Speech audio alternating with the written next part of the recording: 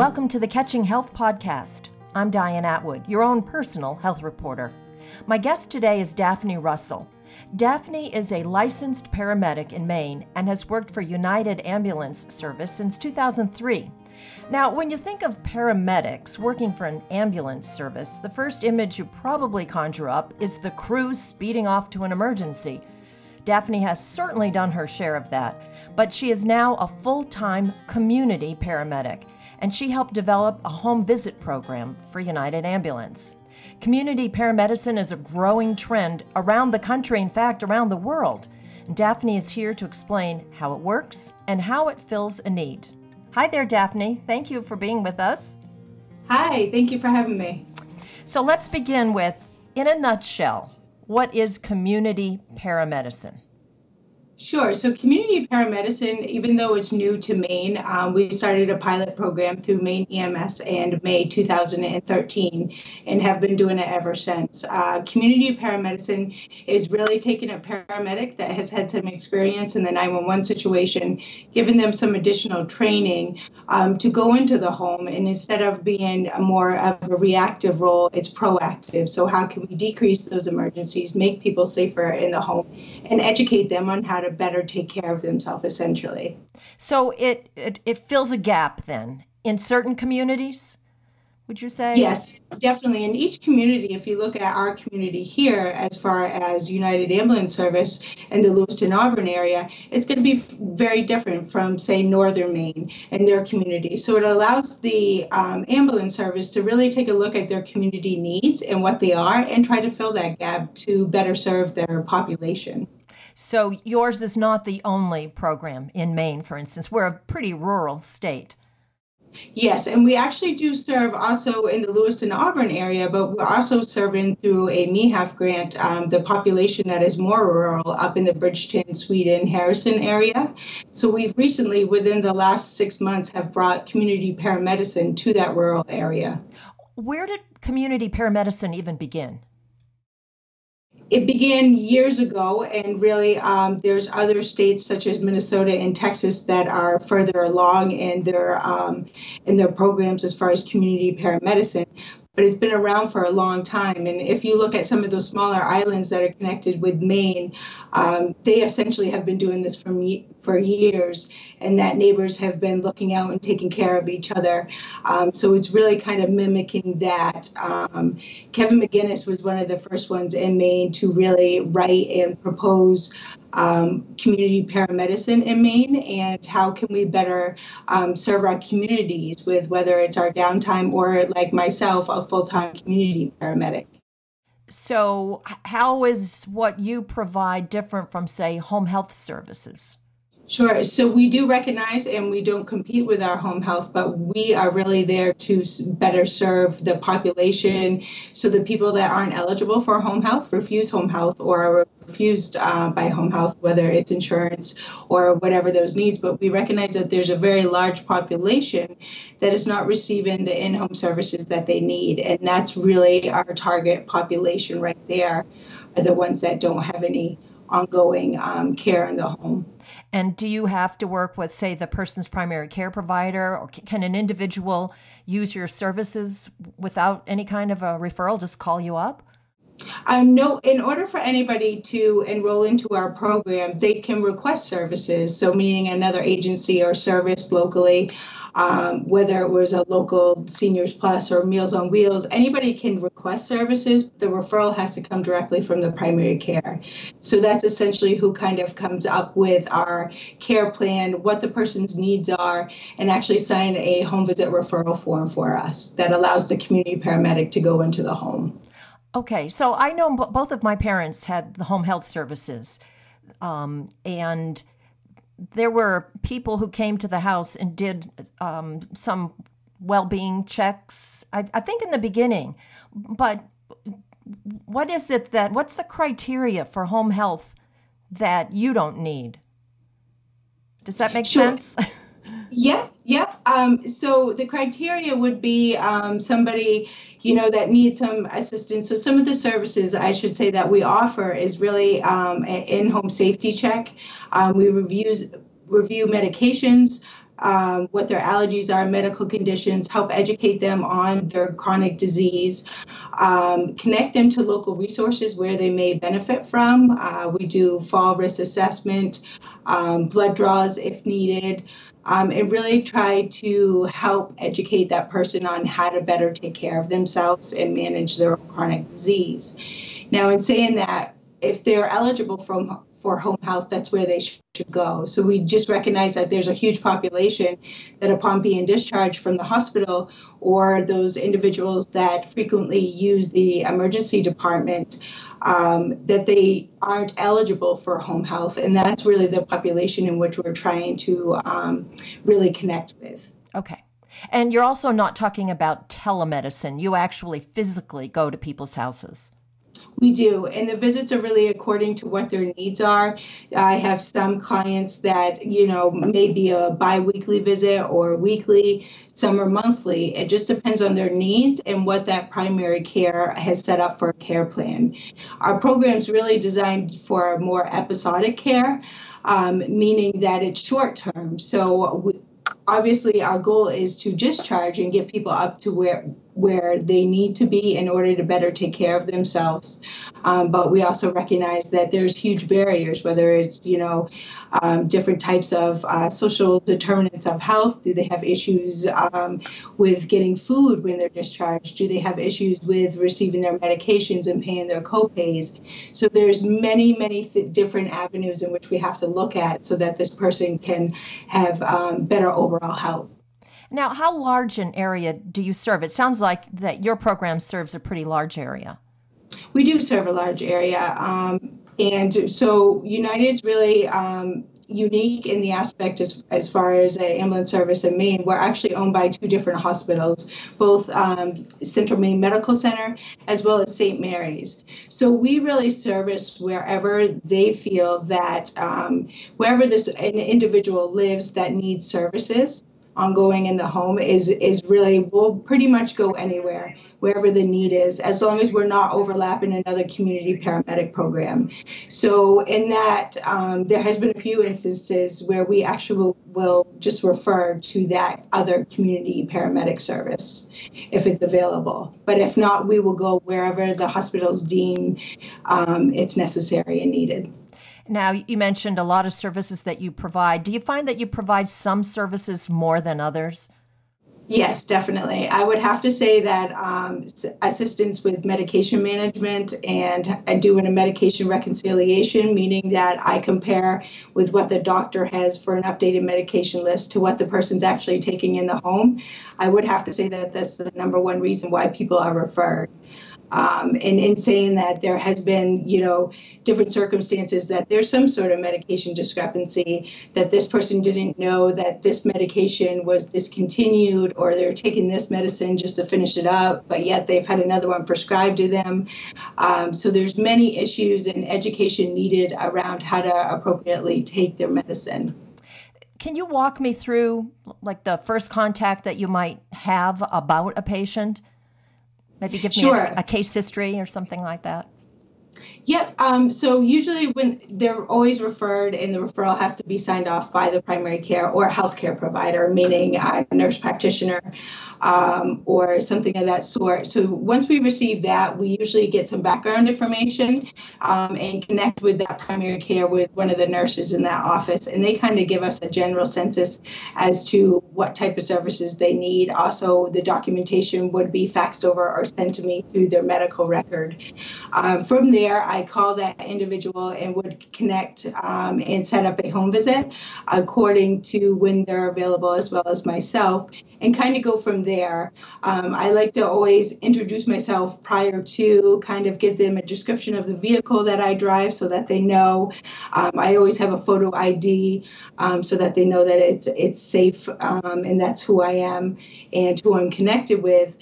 From there, it's really a meet and greet, and do they understand why they've been referred to the program, and what are some goals we can set, and what does their care plan look like, that we really sit down and have that face-to-face with that individual who's very involved in and drive their care plan themselves. Now, you are a trained paramedic. And yes. Are all programs built the same way as yours? using No, trained paramedics? no, they can be different throughout Maine because if you look at our state as a whole, it's very rural. So there are smaller ambulance services that do fewer calls per year that may have volunteers, or they may have a full-time paramedic on duty during the day. You don't have to be a paramedic in order to do these type of home visits, but it just has to be approved by Maine EMS, and whatever that ambulance service sets forth and puts in their application process is really approved by Maine EMS. But there are ones that will use an advanced EMT or a basic to do what's really within their scope of practice. So it's not changing our scope of practice. Our roles may be a little bit different, but our scope of practice as a pre-hospital provider always remains the same. So people can do it with a basic or advanced EMT. Right. I'd like you to explain what's within your scope of practice or any licensed EMT in our state, at least.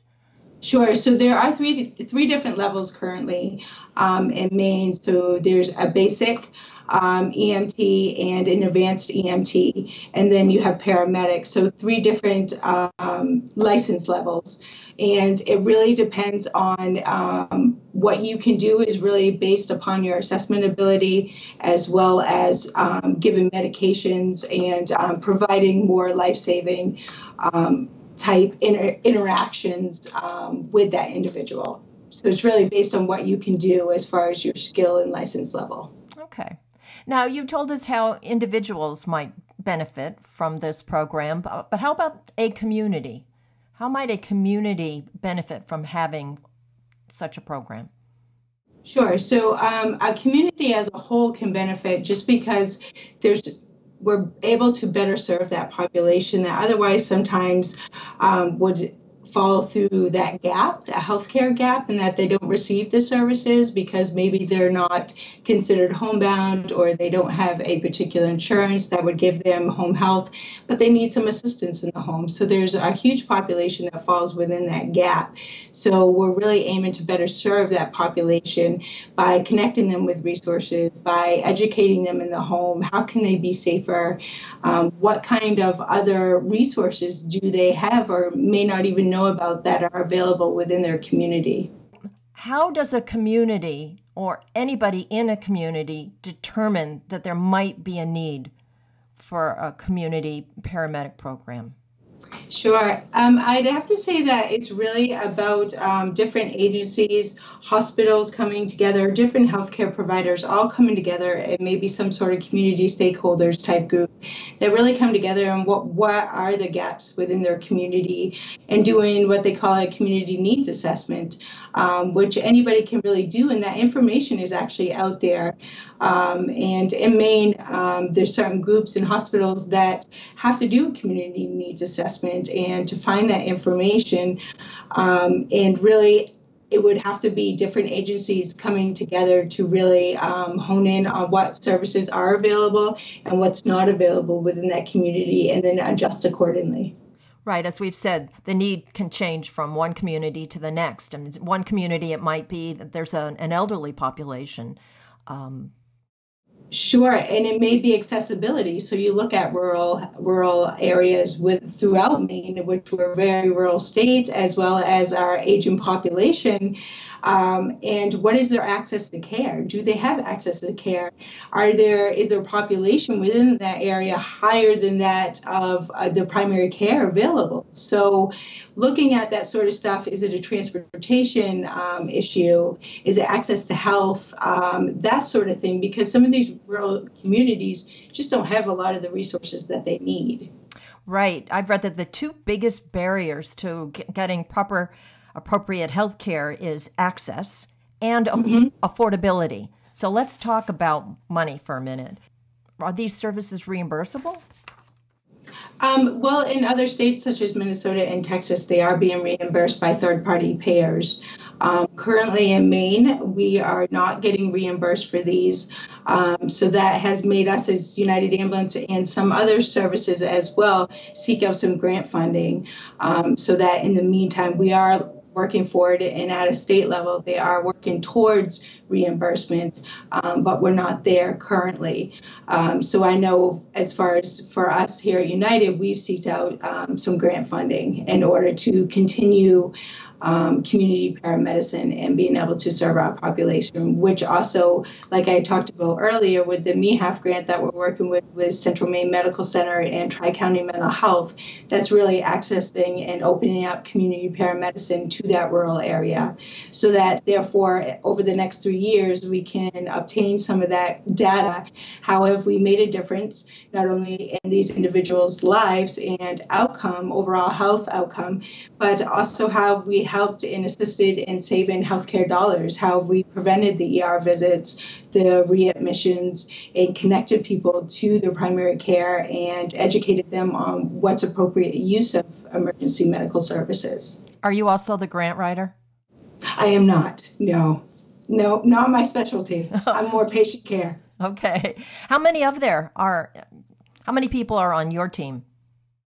Right now, there's currently 3 of us. I am the only full-time. There is a part-timer that will fill in, as well as my manager will fill in, say, when I'm on vacation or I have a high workload.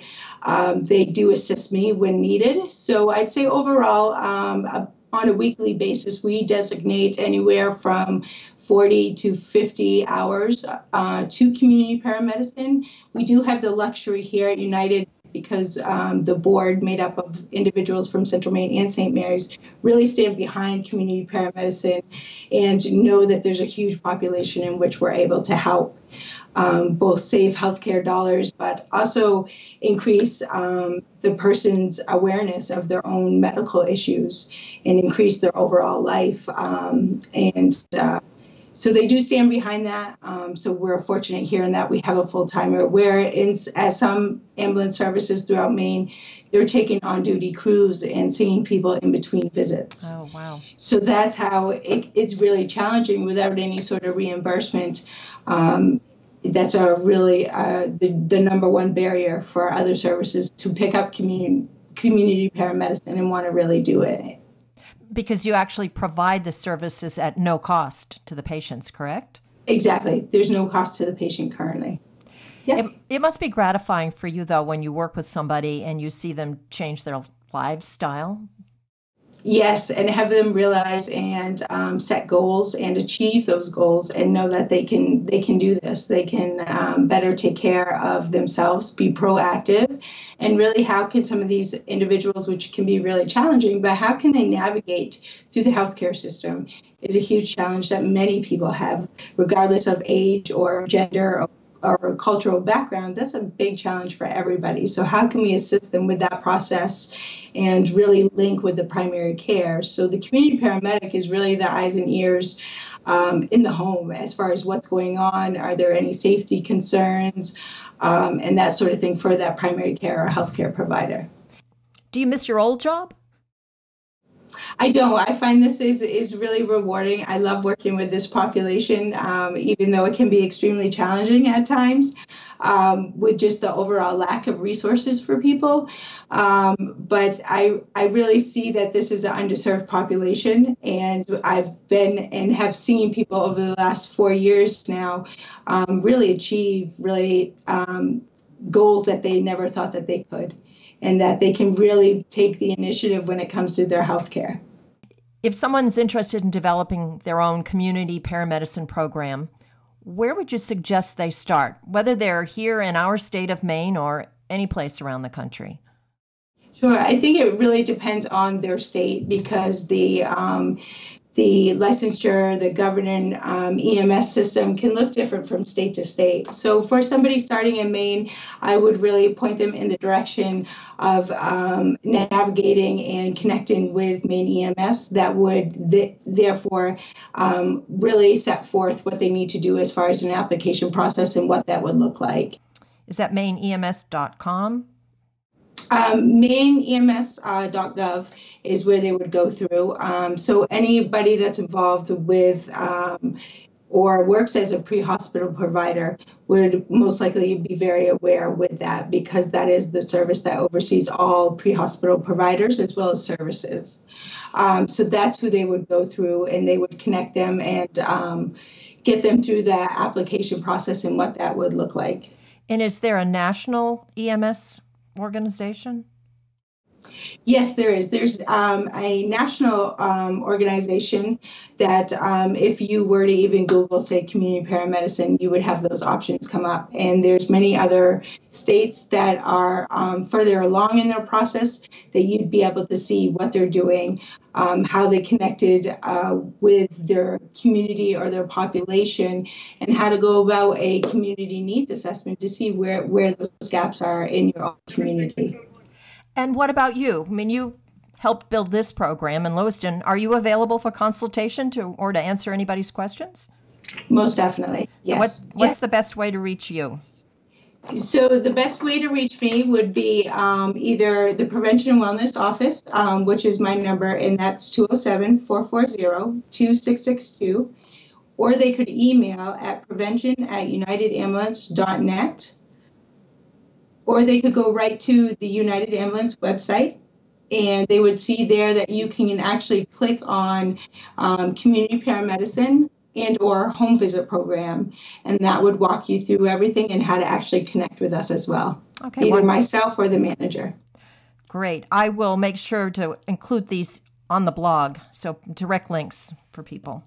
Great. Is there anything that you expected me to ask or you wish I had asked you that I didn't? No, I don't think so. Maybe just a story about maybe a client or two. Okay, let's do it. I could add. So with that being said, the couple that come to mind is one female that is roughly mid-30s that are prior or a year prior to enrollment into our community paramedic program had utilized the emergency room up to roughly about 80 times in that 1 year prior to, and then after enrollment, we were able to decrease that, the rate or the frequency of the ED visits to about 60%. So we're able to really reduce that by connecting her with the appropriate resources and or to address her needs and educating her on her own chronic diseases and how can she better take care of herself. So the key for her was just gaining some new information, some knowledge. Yeah, and really that security of I have somebody that I can call, if I have issues and I'm not sure that I even need to see my primary, but I can have somebody come in and check my vital signs when maybe she's feeling a little anxious or something like that, or have that reinforcement as far as how to better manage her own chronic disease, whether it was, her asthma or just address her anxiety as well. And by connecting her with the local mental health agency and working together with that case manager has really been key for her. And that's where we were able to really have some successes to address both those issues, her medical component, but also her mental health. And that was really the role of the case manager. So another really important component of the program to make it successful is that you and your team have to be really connected to the resources that are available. Yes, and I have to say, as far as our community paramedic, it's really vital that agency be well connected within that community. And I know here in the Lewiston Auburn area, with working with both hospitals and the primary care and different agencies out there, it's been really nice to have a community stakeholders group that really connects and gets all these agencies together so that, yes, we're aware of what we do, so we don't duplicate services, but we try to fill those gaps and what gaps are there, but also, well, what does that referral process look like? What is it that this agency really has to offer individuals, and how can we better serve the population that really needs help and so in the home? You being in a more urban area, I would think that you probably have access to more resources than a community that is much more rural.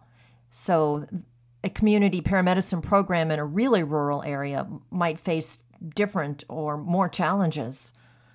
Yes, and it's the lack of resources because in the Lewiston Auburn area, we are relatively rich in what resources out there being urban. But if you look at Bridgeton area, that's really considered rural, and there's a large population over the age of 65. So their community resources are not what they are here. So how can we come together? And there is a community like stakeholders group that we'll be meeting with and getting involved in that area. And at least if there's a community paramedicine program, there is one valuable resource for people. Yes, definitely. And whatever resources are out there, we will utilize that and connect people with those resources. And I found over the last few years, especially here in the Lewiston Auburn area, that people just don't know that there's certain resources out there. And again, it comes down to eligibility, which can be a challenge. But there are resources out there that people may not know about. And are you well connected with other community paramedicine programs within the state and around the country? Yes. So we actually here at United Ambulance, there's a community paramedic technician course, as well as a full community paramedic course that we actually offer here, and that's through Hennepin College, which is in Minnesota. So we're well connected with them. It's the course that I went through. And I have to say I really learned a lot from that program. It really enhanced me as a community paramedic, and as well as skills, but also with how to connect with resources within your own community and doing that community needs assessment. So we do offer that here. It's an online type course that you do. And I can't say enough about that, but we do offer that here. Well, that's good to know. Yeah, you could always check that out on our United Ambulance website under the Education Division, and or call our Education Department, which they'd be more than happy to give you more details about that. Good, because I'm guessing there might be some people who are paramedics or EMTs who might be interested and want to look into it further. So that's good that you have that available. Yeah, it's a great program. I think that you and your team are doing great work. Thank you. Thanks, Daphne, for making us aware of community paramedicine. I had not even heard of it before we had our conversation a few months ago. So I've learned something too. Hopefully it grows. With people like you, it will. I've been talking with Daphne Russell. She's a community paramedic with United Ambulance Service here in Maine and is its prevention and wellness coordinator. And we've been talking about community paramedicine. I'm Diane Atwood, and you've been listening to the Catching Health podcast. For more health information that makes a difference, check out my blog at catchinghealth.com, and have a great day.